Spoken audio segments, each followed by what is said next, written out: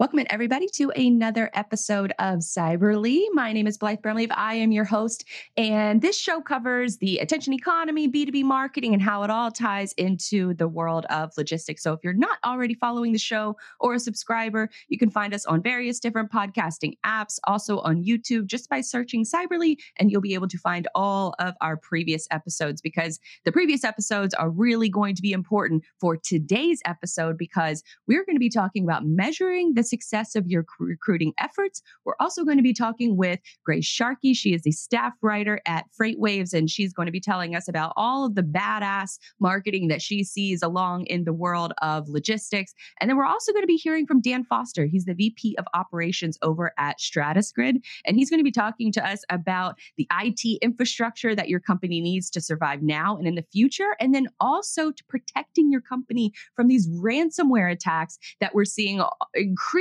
across all different industries, across all sectors. So we're going to get some baseline knowledge of how we can protect our companies from getting, just getting access to these hackers and not getting access from them getting access to our sensitive data and the things that we want to protect from getting out into the world, and also avoiding having to pay those really large settlements, which are about $5 million, I think was the most recent settlement that was paid to hackers. So we're going to get the lowdown on all of those things. But the first topic we're going to cover today is talking about measuring your recruiting efforts. Now, in the previous couple of episodes, we have talked about influencer marketing, especially in the driver space, and how you can use influencer marketing in order to help your recruiting efforts. And so we talked from the business side of things with Tom Augenthaler, and then we also talked to Wayne Cragg, who talked about it from the driver perspective. But this episode, we're actually going to be diving into how you can measure your recruiting efforts when it comes to properties that you own. And that property, and one of the few properties that you own in the digital world, is your website. And that's one of the more underutilized tools when it comes to recruiting, is using the information that you have on your own website in order to encourage other employees or other, I guess not really employees, but drivers that you want to recruit to come to your business, or maybe a student at a different college, maybe they want to come and join your program. Your website is really the first place that they're going to go and search. And then they're going to search your social media profiles to see what kind of a good sort of company culture that you have. But it really all starts with your website. So if you haven't explored the possibilities of your own marketing data within your own website, that's what we're going to dive into today. So this is for all my marketing analytics nerds out there. This is our time to shine. So we're going to dive into the first thing that you want to do is you really want to take inventory of where all of your marketing data sources are at. So making sure that your analytics are set up properly. One of the biggest myths out there, especially in the world of marketing, is once you install Google Analytics, which is a free platform in order to manage and monitor your website's activities, is that once you install it, you're done. That you don't have to do anything else. When the truth of the matter is more than 40% of all internet traffic is bot related. And so if you don't have certain filters set up within your Google Analytics account, you're going to be factoring a lot of data that just isn't accurate, that just isn't a good replica or a good representation of the visitors that are coming to your site. So the first thing you want to do is you want to make sure that you have filters put in place to block out as much of that bot related traffic that's out there. And I've linked in the show notes of where you can find those common bot sites. Google usually does a pretty good job of keeping a master list updated. You just need to take that master list and add it into a filter within your own analytics account. And I know that HubSpot is another really great analytics platform, but they have an option within their account that you have to actually go in and check the box to make sure that they are omitting bot related traffic that is coming to your site. So setting up those filters is really, really important. And they're going to drown out all of the noise. And so you can get that accurate data, because you won't be able to make educated decisions until you have that accurate data in place. And so next up, you also want to make sure that you have Google My Business set up. We covered this extensively in the last show about all the new features that are coming out for a free Google My Business account, which is the map listing that you see on the right-hand side of a Google search page. Now, you want to make sure that all of that information is accurate and all of that information is up to date, because one of their latest features that's coming out very soon is called the Call History Report, where somebody Googles your company and then they'll be able to click on the phone number right in that Google listing and dial your company directly. And so having those different parameters set up in place, or having those different data points set up, will really go a long way. The next one you want to do, and is one of the more underutilized, is setting up Google Search Console. And you have to do this. This is more of a you might want to get your IT team involved with this, because they have to go at the domain level, at your website's domain level, in order to verify your domain to Google that you own that domain. But the great part about it is, once you verify your domain in Google Search Console, you'll be able to see historical data from the time that you purchase your domain. You'll be able to see that historical data, versus something like Google Analytics, where Google Analytics, you're only going to be able to see that data from the time that you set up and install your analytics code. And then you're only going to see that filtered noise, that filtered data, from the time that you set up your filters and put those in place. Google Search Console is different, where you'll be able to see the historical data from your domain. And that historical data will show you the queries that people are entering into Google, and either your website is showing up for that query, for that long tail keyword, or you're not showing up for that query. And then they'll also show you which pages are showing up during a Google search, and then which pages are actually being clicked through. So you can kind of infer the data a little bit by looking at the queries report, and then looking at the page performance report, and then blending those two together in order to make an educated decision of, okay, well, this is how many times that this page appeared in search. This is the pages that show up whenever somebody enters in this query, this keyword. But then you can also see the click-through rate. If that click-through rate is less than 1%, then you have some work to do on your website when it comes to the metadata that's showing up on your site, the headlines.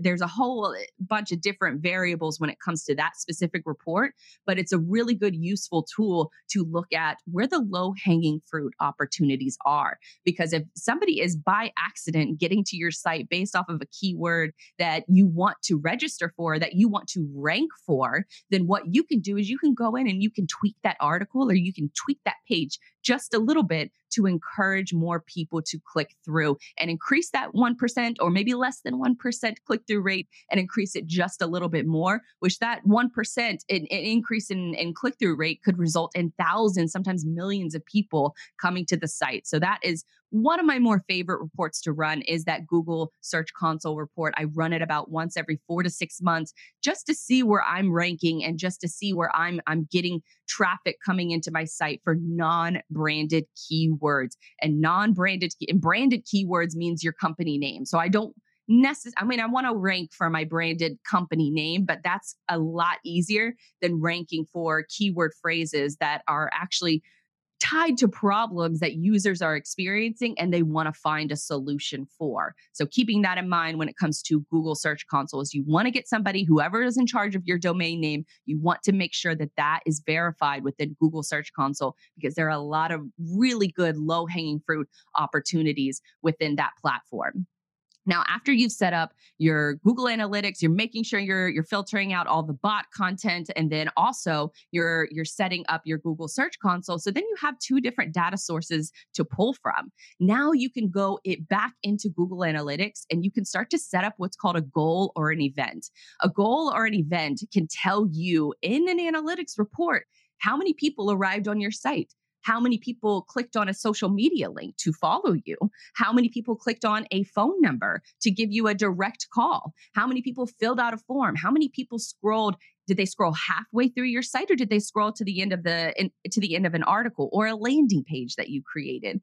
Did you set up maybe a thank you page to encourage more signups to your email newsletter, or a case study that you just released? And then you have them, as soon as they download that report, then they're redirected to that thank you page. That thank you page is a goal that you can set up within Google in order to track how many people actually made it to that page, in order to say thank you to them. And then you can see their interactions across the board of whether they left the site immediately after getting the information that they want, or if they just left completely without doing any of those goals. And so that is a really, really great sort of next level as far as analytics is concerned, because I would say that that is a little bit more on the technical side of setting up a lot of these things, but you really need to involve the creative side of your brain and the technical side of your brain, because you can track up to 20 goals and and events within Google for free.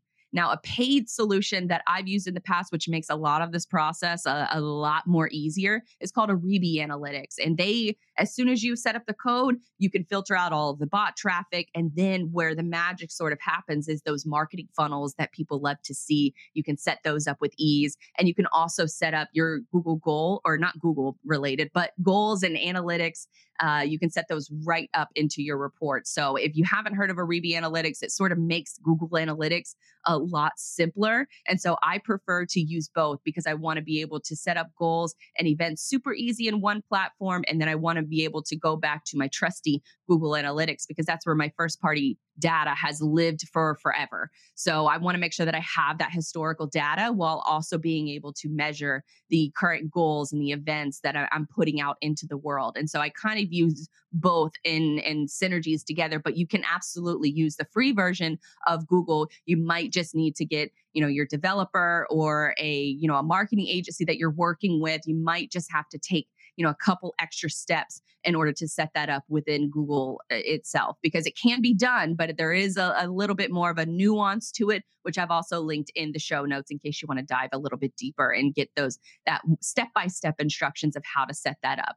So you've got your goals set up, you've got all of your reporting, sort of, you take an inventory of where all of your data is coming from, you're making sure you're getting clean data. Well, what's the next step of what you can do with that data? Well, now we can make educated decisions, and we can see how much of our marketing efforts are working on the site or they're not working on the site. So specifically, let's get back to your recruiting efforts, because 9 times out of 10, that's exactly what a 3PL wants to use their site for, and it's what a carrier wants to use their site for. Carriers want more drivers. 3PLs, if they're non-asset based, they want to recruit more employees, and they want to be able to advertise different jobs that they have. And growing, and there's a growing importance on getting that first party data, because right now we're sort of living in the sort of, I guess, the influx of the world of the cookieless world. And we as marketers, especially on the lazy side of things, have been blessed with a cookie world for years. But now with growing privacy concerns and the inability to track across devices, I think it's Apple and Facebook that are actually in a very heated battle right now when it comes to the first party data of how they're sharing your information across different party apps. Facebook is very mad that Apple isn't allowing that anymore, and they're giving users the right to choose. And 9 times out of 10, if a user has the choice to choose whether they share their information with other companies or not, they're probably not going to share that. So it makes the focus of having that first party data so much more important. So diving into a sample flow of what your recruiting efforts can look like is making a landing page on your website with all of your recruiting information on the main page. Now, the graphic that we're looking at here is a sample of what I've created in the past, where if you notice that the red phone number, the red email, the share buttons on the page, if you look at the bottom of the page, how to apply, email us, click to call, apply now, all of those buttons are being tracked in Google Analytics. It's being tracked in a Google goal with a Google event, because that will tell me, is somebody looking at this ad and where are they clicking? Where are their eyes going? Are they emailing this job to a friend, or are they applying themselves? All of this information will tell me that, and I have it in a couple different areas of the page. And so I can look at a report. I can put out a new job listing out to the world, and then I can see how that page is performing. This page acts as a blog post, and it's a template that you can build over and over again, and depending on the type of job that you're looking for, the type of job that you're looking to fill. And so if you notice at the very bottom how to apply, somebody can email you directly. That email goes right to somebody on staff, probably your HR department or somewhere else. But there's also an option within that platform that has a quick application. Now, a lot of different companies will use a tool like 10th Street, and they are great. They make the ease of applying for drivers much more easier because they store a lot of their data, and it's a quick way to get drivers to apply to a new job if they're looking. But this tactic too, having a mini application, which is essentially just a mini form on your site that's tied to a Google goal, you're able to now capture that information, that driver, that employee recruiting information, you capture it on your owned platform. And then once they apply in the mini application, once they hit send, they're redirected to 10th Street, or they're redirected to another application provider should you have that capability set up with another third party. The way that this works is that you still capture that first party data without having to rely on a third party source. Third party sources are great and they can be used in a variety of different marketing ways, but this is really your the best bang for your buck, because then you know within your own data of how that job post is performing. And so what that method allows you to do, if you just build a simple application on your website, is in that way you can then take that blog post, which is essentially a job listing, and you can send it out to all of your social media platforms. You can also, if it's set up and programmed correctly, you can tie in with different API integrations that various different job boards already have. I know ZipRecruiter, I think it's like Glassdoor or something like that. They're Google's job board, and a variety of other job boards out there will allow this API integration to take place. So you can publish a job listing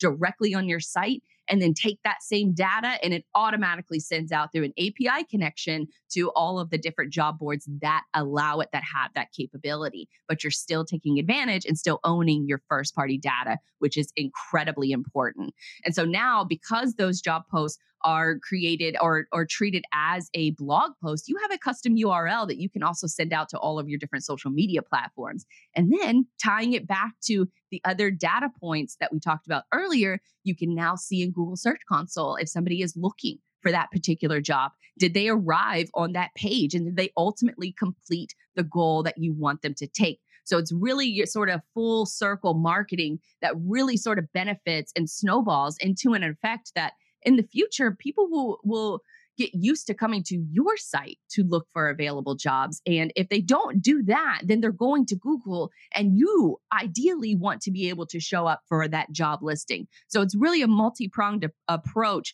with your job listings and recruiting efforts to really measure the success of what is performing well and what isn't performing well. Because if all is looking good, you can also start to use not only social media, but advertising in order to drive traffic to that page, in order to get applicants directly on that page. And so it's setting up your most important marketing data points and creating that flow on your site first. And it helps to expand and justify adding more budget to your marketing and to your social media and advertising, because you have the flow set up on your website correctly first before you start investing in content marketing and advertising. Too many times I see businesses out here that will jump into investing into content marketing or investing into advertising without making sure that the flow is set up correctly on their site first. So it's really, really a valuable tool that I encourage everybody to get out there and really hone in on the ownership part of your website in order to really capitalize on a lot of the different platforms out there and utilizing those channels as distribution spots that all lead back to your website, where you can control the real estate and you can control the flow that the visitor will take. But make sure you get that flow right on your site first before you start investing in these other strategies. Now, someone who knows a lot about these kind of strategies, let's go ahead and bring in Grace Sharkey. She's a staff writer for FreightWaves and host of the newest show on the platform called Transmission. And she's stellar rock star. I've been looking forward to having this conversation for a while. Welcome in, Grace. Thank you for coming on. Oh, thank you so much. I am a huge fan. So honestly, this is like probably my favorite show that I've watched that FreightWaves has brought on, and I am overly excited to be here today. So thank you so much. Oh, thank you. I mean, the check is in the mail, so I appreciate all of the compliments that you're giving me. But diving into a little bit of your career and where you sort of come from, I think I just blindly assumed that you just jumped right into journalism and jumped right into writing at FreightWaves, but you've actually spent, I don't want to say, that we've spent a decade in this industry, but because we're not old, we're seasoned Yeah. professionals. So now tell us a little bit about how you got started in the world of freight. Yeah, so honestly, it's been a wild ride. If I went back to myself at like 22, 23 and said, "Hey, guess what? And over a decade from now, you're going to be on an automotive supply chain podcast and writing for a freight media site," I'd be like, "That's the craziest thing I've ever heard." I went to school for college for politics, to be honest with you. And I actually started really learning about freight through fundraising. It sounds odd, but I helped set up different fundraising plans for Clean Water Action, Sierra Club, things of that nature. And then I actually started fundraising for Michigan State. Thought to myself, well, if they won't pay for my tuition, I'll help other people pay for theirs. Well, we'll see. And I had a really great career. Yeah, right. I was able to raise over $150,000, probably close to $200,000 for the university. And the funny thing is a lot of the job requirements for that in terms of being on the phone and hearing rejections, because trust me, you hear rejections, especially after we lose on a Saturday. It prepared you for this industry. So Coyote, C.H. Robinson, a lot of the large companies would come in and recruit us. And I was friends with a lot of people who ended up going into the industry after school. And really, to be very honest, I needed a job that I could make money to start paying my student loans after school. And guess what? Politics and nonprofit work doesn't do that right away. So I took this job at a small 3PL and was attracted to the ability to get into management quicker. And that happened very rapidly. This isn't a hard industry to, I don't say hard, but it's not a difficult industry to get sales or acquire sales. Where it really gets difficult is the scaling aspect. So that was really fun for me. It was like, okay, I can really learn how to run a business, be an entrepreneur, and use this experience almost as a beta testing for what I ended up doing with the rest of my life. So that's really how I got started in this. I love that. It's sort of you're either you have family that's involved in the freight industry, and that's how you initially get in, or you just stumble in it by accident, and then all of a sudden you're a lifer, and you can't escape the grasp of freight. Now, speaking of your first role, and your first role was at Fifth Wheel Freight to include sales and business development, ultimately becoming the chief strategy officer. So, what does sort of the day-to-day look like for a CSO? Because I feel like that's a fairly new position, especially in the world of freight. Yeah, so I think a lot of my job entailed the scaling aspect. It was very important for someone in my role to know the future and know where we are now, right? Like, how are we going to compete 20 years from now, and be at the level of revenue that we're hoping to be at? What are hurdles that we're going to have to overcome? Where should we properly prep ourselves? Where investments do we need? What areas do we need to invest in order to compete with the large behemoths that are in this industry? And for me, a lot of it was really sitting with our entry-level employees. I always feel like that is the number one place you can go to when you're finding it difficult to pinpoint what is really causing just a grasp on maybe an area that you're trying to control more. For instance, we're really big on at the time for moving to a buy-sell model from cradle to grave, which can be very difficult, but it's easier to relay over to your employees or market to your employees when you actually know the problems that they're dealing with, and you can say, hey, listen, I know you hate check calls. I know you hate having to deal with this carrier minutia.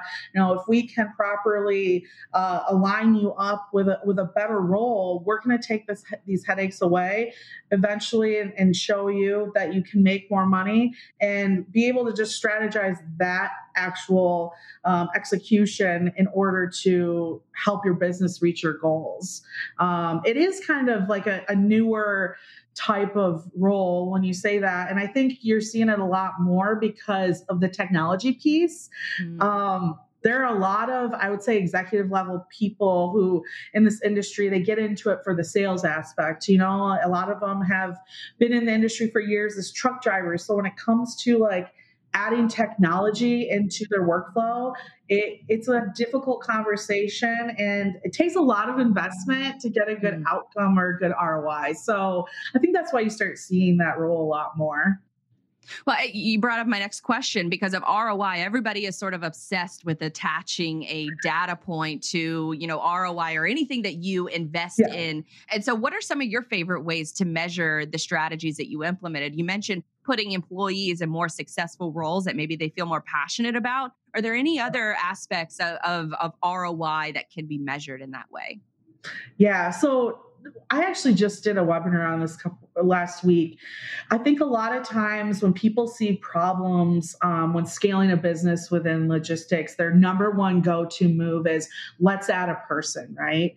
And that all that does is just double down on the problem. You're just literally making it worse because at some point that person is going to be so overwhelmed they're going to need another point. So a lot of times I think it's difficult to explain to executives that an ROI isn't always a very direct penny level cost. Sure, let's get some data scientists on this and I can show you it. But I think I sent over to you, there's a couple areas that I personally like to focus on because they will lead to better revenue growth and at the end of the day, better margins in the long run. One is the return of time. Time is money. I hate that saying because it's like, duh, but it really is like the number one factor. Whenever you look at any brokerage that's looking to scale, it's really not the return on my investment. It's how can I make the employees, how can I put more time in their pocket? How can I stop these minutia tasks that are slowing them down? Check calls, talking to carriers about just small little things here and there, dealing with mistakes by your shipper. Right. So let me show you how much time I'm going to put back into your rep's day. Two, is the return of happiness. Like I love the meme culture of this industry. I think it's absolutely hilarious. So I'm not putting it down at all. But a lot of the meme culture is like the headaches of this industry, right? Like, got a phone call at midnight, or having to deal with load board issues or things of that nature. That meme culture is there because those small areas like actually make your employees not happy and not enjoy it. And at the end of it all, if they don't enjoy the industry, they will leave at some point. They'll leave and they'll do some other type of industry. Maybe they go to a competitor with their experience and a smaller competitor and help them grow, but they aren't going to stay there. So it's always best to figure out, okay, in this role, what type of person needs to fill it? What's going to have them enjoy their job, right? A lot of carrier representatives, they love talking with carriers. They love actually like building a relationship with them, not yelling at them because they're 2 hours late. Well, a system, different telematics and things of that nature, that can fix those problems. Let's put that time back into their day so they can actually ask the carrier like, hey, how's your family doing? Or how, in my notes, I put that you just had a son. Like, how is he doing? Can you send me some pictures? That's going to actually build a real carrier relationship. And then to the last one, and I think this one is the most important for small to medium-sized brokers especially, and a lot of shippers, to be honest, what's the return of your carrier? Like literally, how often are they coming back to your company and taking another load? I think that sometimes is a really shocking figure when companies figure out how to pull that and see, like most of our carriers have only taken a few loads with us and they have never come back. Okay, let's figure out why. Why wouldn't they come back? What do we need to improve on to make their experience better? Because you are a broker. You have 2 people that you have to really make happy. 3 if you count the employees. So those are the areas that I like to focus on the most.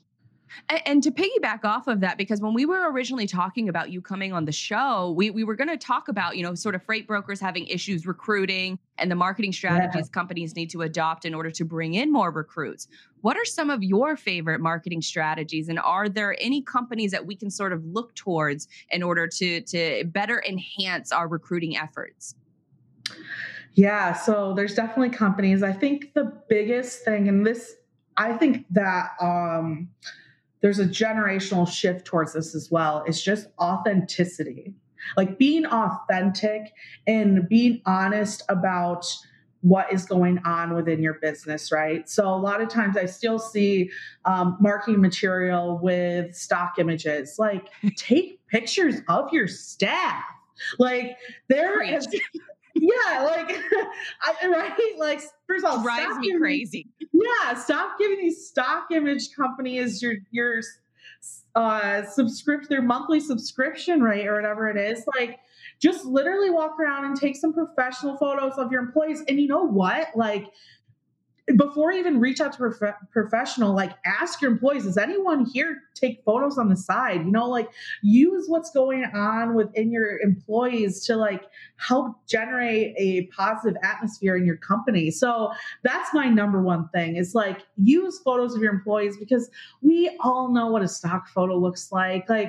And I'll be honest, I'm working on a website right now too for my own company. And like, I've got stock images, and every time I go on it, I'm like, yeah, go outside and take some photos. So like, that's the number one thing I would say is like, be authentic. Start like and I would do this every single day. But if you're just starting to get into it, like we start putting them on some type of social media, especially for recruiting. Like that's a lot of people my age and younger than me. I like to pretend I'm 22, but people 30 and younger, like I will go to your site to see how you're promoting your employees and that they enjoy their job. If I just see a bunch of clearly scripted materials and stock images, I'm going to just assume that they didn't even want you to take pictures of them. So like, whether it's you take an Instagram story, right? And just have someone from their desk say, I had a great day because Jim Bob Trucking delivered it on time. Like small things like that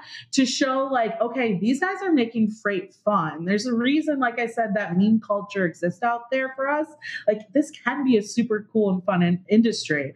I think the other one is starting at leadership and letting them be their authentic selves on social media. I can't say it more than I've already said 1,000 times. And I've messaged him myself and let him know, like Andrew Silver is the god of doing this on LinkedIn. And the one thing I always tell him that I think is giving them a really great return, and this is for Molo, if anyone's wondering, is I see him constantly liking and commenting on like entry level employees, different status updates or job promotions and things like that. You have no idea what someone at that level of an executive likes or comments on something, how good and valued that makes an employee feel. Yeah. I always tell him, I'm like I've seen him do it, like just even on like, I took a job here and like, he's like, congratulations. Like I haven't even started this job yet. And the CEO is congratulating me. Like, that takes 2 seconds out of your day and is going to just amp that employee up with so much positivity. So just be your authentic selves. And if you, let's say you're an executive and you're not like an on-camera person, that is fine. And I mean, even if like, let's say you're like a harder type of person, like Mr. Wonderful doesn't create a bunch of rainbow and butterfly content. He creates Mr. Wonderful content that people still love. So I would just like, this day and age, people just are gravitated toward others being their authentic self. Right. Just try something and see what feedback you get. So just being unapologetically you, investing a little time into encouraging new hires goes a long way. And spend a couple $100 on getting a photographer to come to your office and take pictures of your staff and of your fleet. It really is just that much is that much money. And you can use that in all of your future marketing efforts. Because if I see another stock image of a plane flying over a cargo port and that is your header photo on your website, I'm going to scream because it just drives me crazy. So thanks for getting me Yeah. off on a little bit of a tangent there.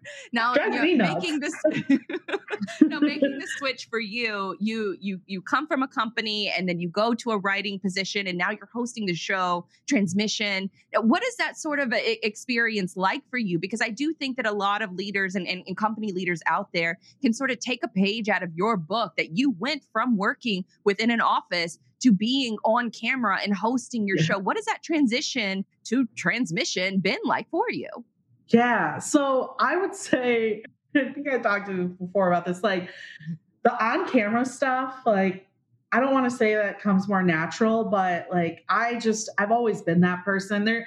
My family has this video of us going to Disney World when I was like 4, and I'm obnoxiously annoying, like constantly jumping in frame. Like I cringe when I watch it because I'm like, can someone calm her down? So like the on camera stuff, I'm more than fine with, and I've always really enjoyed public speaking. I think so I've like really high actual anxiety. And I think sometimes like these spaces like really challenge me against that anxiety, that I kind of just like go off. And that's where the authentic aspect of things, I think, really pays off for people, because there's sometimes where I'm just like, I'm going to wing it and like whatever happens, happens. And it usually turns out really well. So like push against your anxiety, push against your fears, just do it. And you'd be surprised how good you are on camera, just being yourself. Now, the journalist side, the writing side, my mom is an English teacher, and I told her for Mother's Day that I have never, ever thought that her job was that crazy hard. And everyone on this team has like completely proved me wrong. I've learned so much in regards to writing since I've been here. And I used to write a lot of papers and stuff in college, but just like how to capture an audience, how to keep that messaging going throughout the full article. Like I'm a tangent person. I think that's why I like video, because I know like worst case, I'll just go on a tangent and it'll get back to the beginning somehow. But like you can't do that in an article, like not at all. So I think that's like what the staff has really helped me with, is like, okay, you lost me here. Let's like get it back to the point, or even more so, like push your point up a little higher. So like they continue to read. So I've just learned so much from the editorial team. And I think every single person I've interacted with has taught me something new, and everyone's just been more than open with their feedback. And I'm just so excited to be here, and really I really have a new respect for journalists, to be honest with you. I've always been like a huge like into documentaries and stuff like that. And I've noticed over like the last couple months when I watch those like crime documentaries, I'm like way more interested in how like the journalists like went on the pursuit. I just look at it so much differently. Yes, I couldn't agree more, because I think that whenever you're in that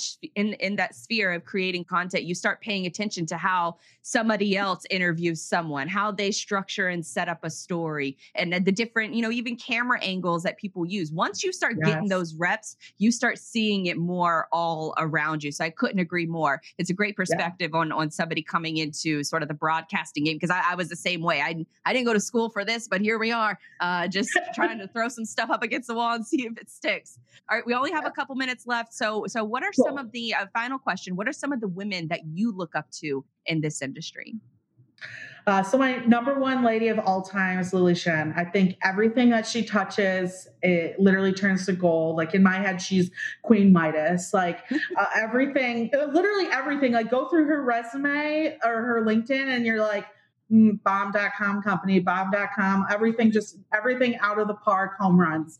And for someone to have that awesome of a resume, like you sit back, you're like, okay, like this is too good to be true. But like every interview she's done with FreightWaves, she just seems very authentic and very passionate. And then I got the chance to interview Christian Lee, who's their new CFO at Transfix. And I was like, literally, I was like, is she as cool as I assume that she is? And he was like, yes, times 10. So I haven't gotten to do a one-on-one interaction with her, but I'm going to put her up very close to Beyonce, and that's huge in my book. Shoot your shot. That's the best you can do, right? Yes, exactly. So yeah, she for me is a huge one. And then just from like my own experiences, I'm a huge fan of Shelly Simpson at JB. I think that one, in order to really, I feel like she's really taken on the charge of bringing them into the technological revolution. And as not as old, but as legacy as that company is, like that can be very, very difficult to manage and very, Yes. very difficult to like get into people's heads. And when I talk to drivers, that is like that platform 60 is one I've never heard complaints on. If anything, it's always really great things. So what that tells me is she's really good at creating a culture that's willing to listen to carrier feedback, that she has a really great way of implementing technology that I would just love to learn from her.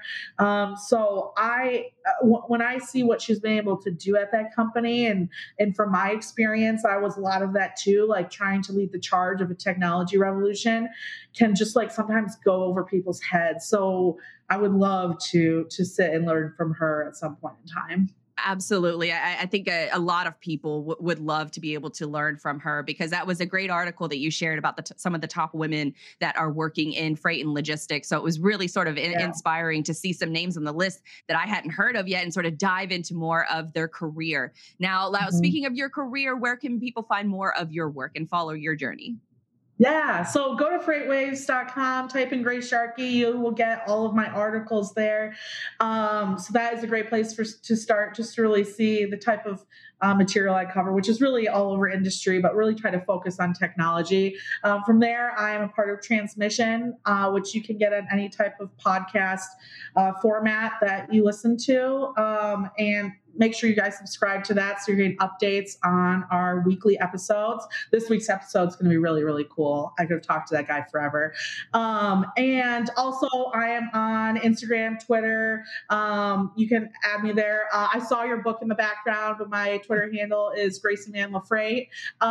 So yeah, that's where you can find me at, and feel free to shoot me an email or anything. I love meeting new people in this industry, and I love getting feedback on my articles, because I am brand new and I can definitely learn something. So I'm open to it. Awesome. Well, you may be brand new, but you're definitely one to watch as far as the career is concerned. Thank you so much, Grace, for your time today, and looking forward to watching and reading more of your content that comes out from the FreightWaves platform. Thank you again. Thank you, Blythe.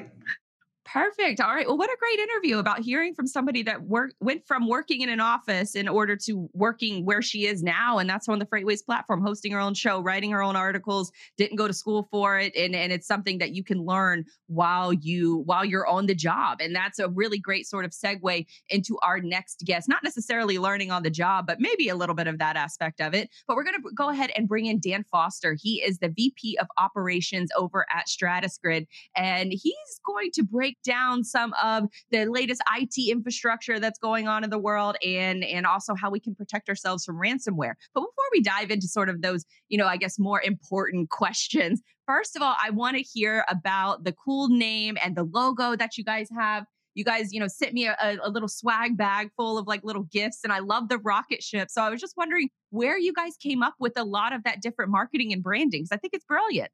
Hey, I saw the rocket, and good afternoon, and thank you for having me, Blythe. It's good to see you again. Absolutely. Likewise. So the Stratus part of it is pretty clear. It's kind of cloud. We were a cloud first company, and the branding kind of came around from a very early part of the company around 2009. So Justin Schultz was the founder of StratusGrid, saw how transformative this technology was going to be in the industry, and kind of wanted to focus on that. And it kind of really all centers around taking this into space. So there's lots of terminology about launching.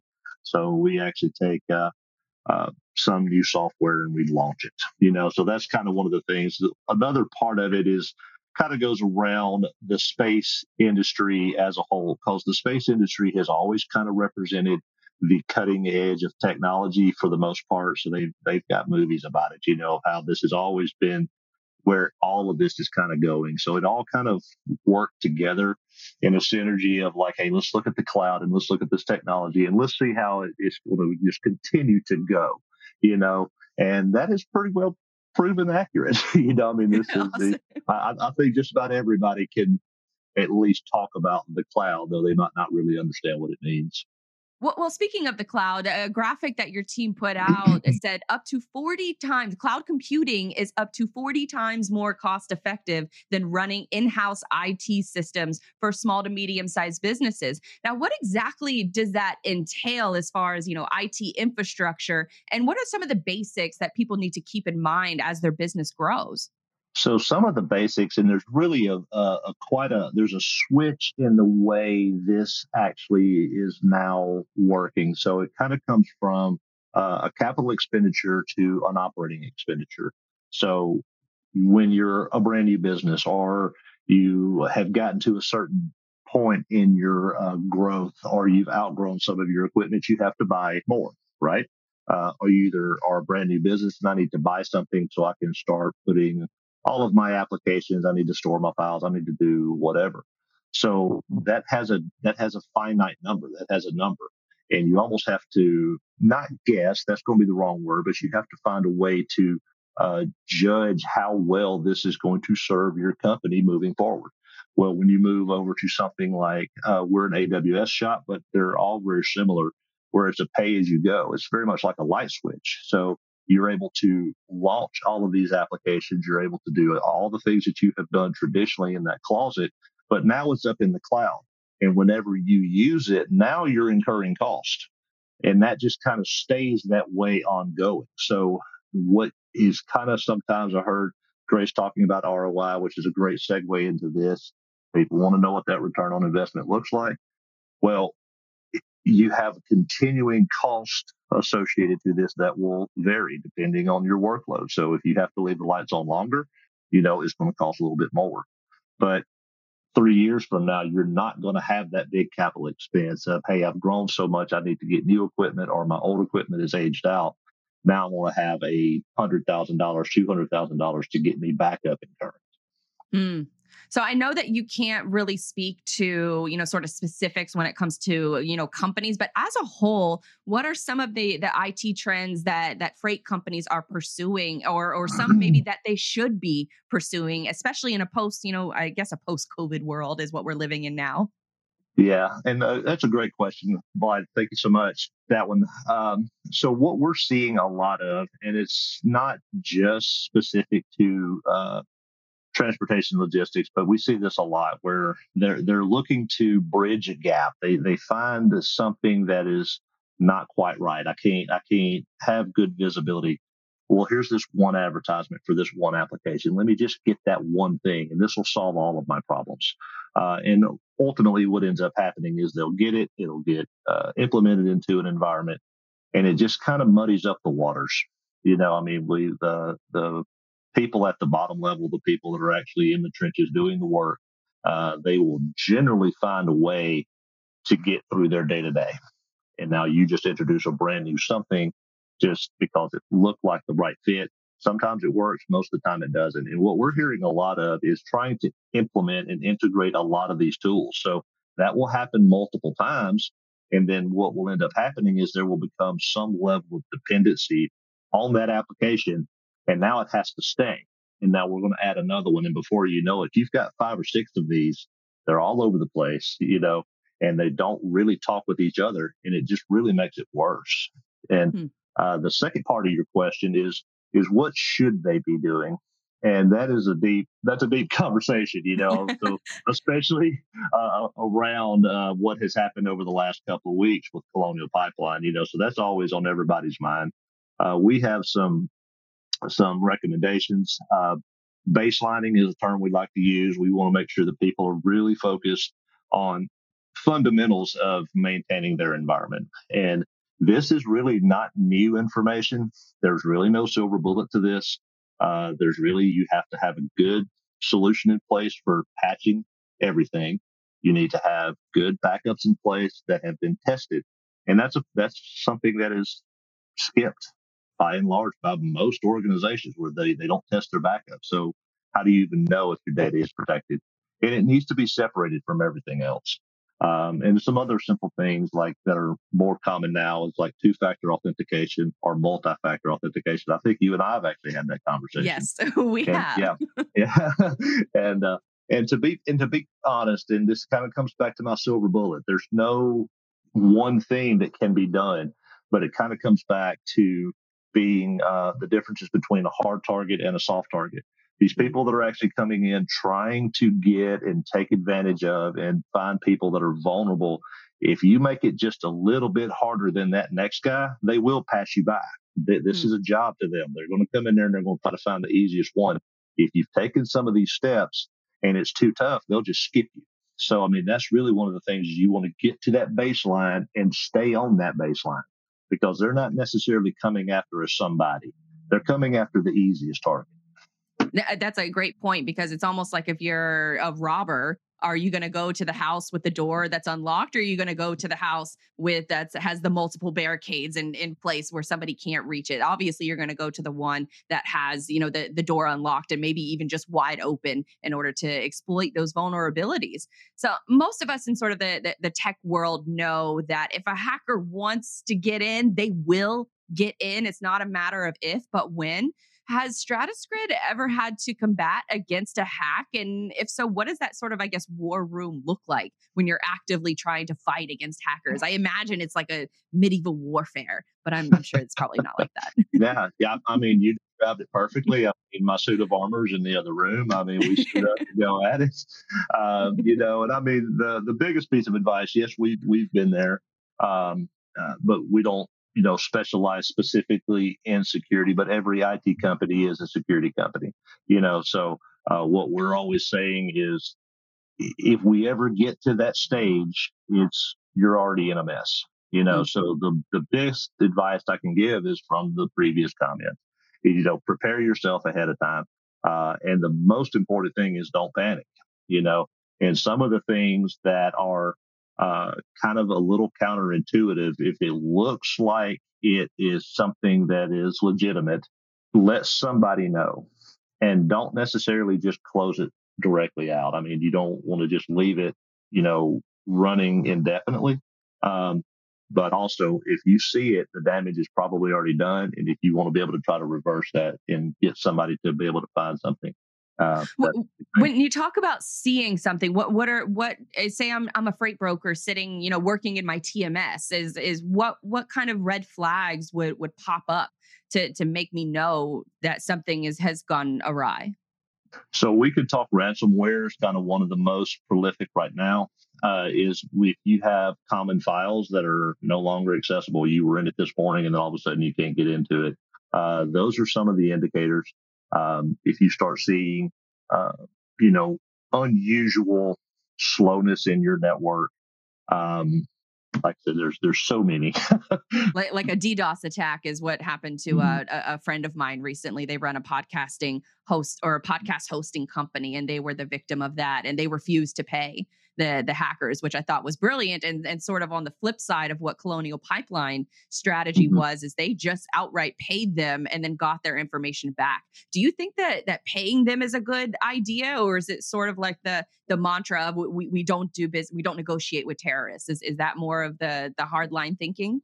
Yeah, well, there's some pretty significant differences between a DDoS and a ransomware. Ransomware is exactly what it sounds like. They have it. If they have a successful ransomware against it, they've got your data and it's encrypted. And encrypted, you're just not going to break it.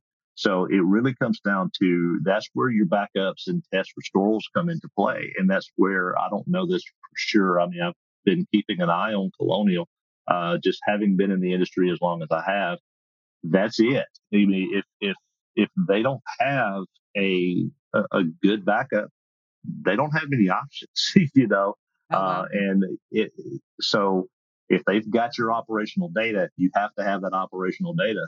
It's not going to be broken. Uh, we don't have international cybersecurity laws that are really enforced.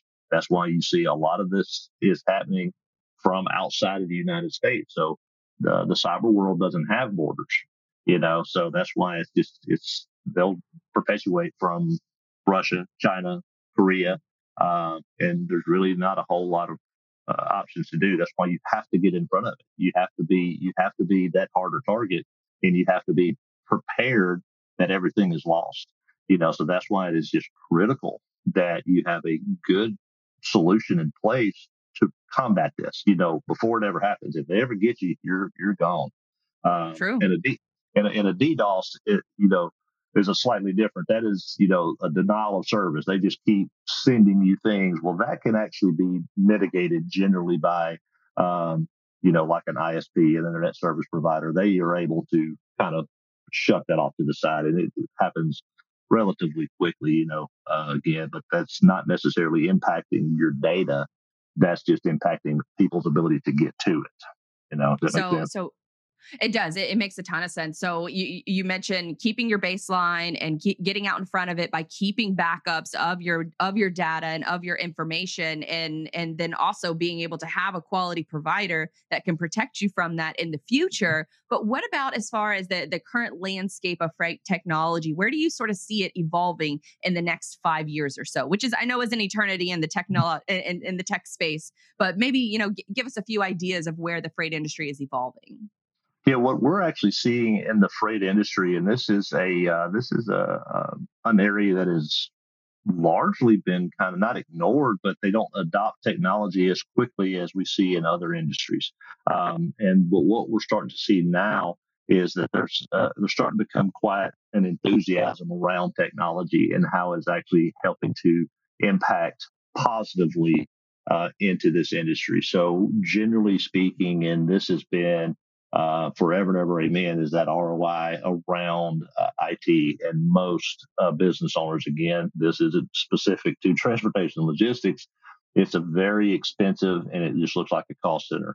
And oftentimes, like, well, I don't want to drop the money into that. That's just too expensive. And it really comes down into IT security. And I've said it for years that IT is expensive. IT security is even more so. And it's really sometimes can be a bitter pill to drop all of this money into IT security, and the intent is for nothing to happen. So that's hard. It is. It's very difficult, I think, for a lot of companies to face that. Yeah. And So learning all of the things that we've learned from about Stratusgrid today and sort of IT infrastructure and protecting yourselves against ransomware, I wanted to kind of take it in a slightly different direction, because I know that you have an extensive military background, and I years ago had the opportunity to participate in the Navy's DV Embark program, where I got to land, I got to take off and stay the night on an aircraft carrier, which is an incredible experience and gave me a whole new appreciation for military service men and women. And I know that since you've had a lengthy military career and with Memorial Day coming up, I just kind of wanted to give you the opportunity to speak on what service has meant to you. Yeah, and I appreciate that. And what's actually kind of surprising, I saw a note that you had sent me about that, is you were on the Harry S. Truman. I'm Air Force. I'm retired Air Force, did 20-year career. So it's unusual for me to have ever landed on an aircraft carrier, but I have also landed on that aircraft carrier. Nice. Small world, I guess. Absolutely. Or small carrier world. Yeah. This was actually off, actually maybe it had been the Theodore Roosevelt. Anyway, I also landed on a carrier, and that was one of my highlights of my Air Force career, is being able to do that. So that was pretty fantastic. So I am aware, and I appreciate you giving me the time to talk about that. So I've now actually been retired for almost 8 years.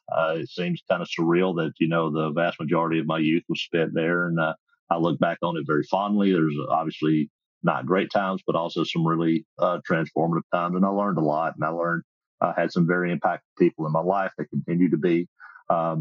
And what I really wanted to kind of bring from that, and I continue to strive here, and something from your previous guest, Grace, was when she was talking about the authenticity of the people. That's really what I want to try to take some of that time, not militant, not, everybody has to be here at one time, but there was a sense of camaraderie, a sense of teamwork, and being able to have that trust of, if I hand something over to the person next to me, I have the utmost belief that that will be picked up and handled. And I've got all the support behind me, and I've got the support of my leaders. I want to bring that here. I want to kind of bring that internally and try to build those teams.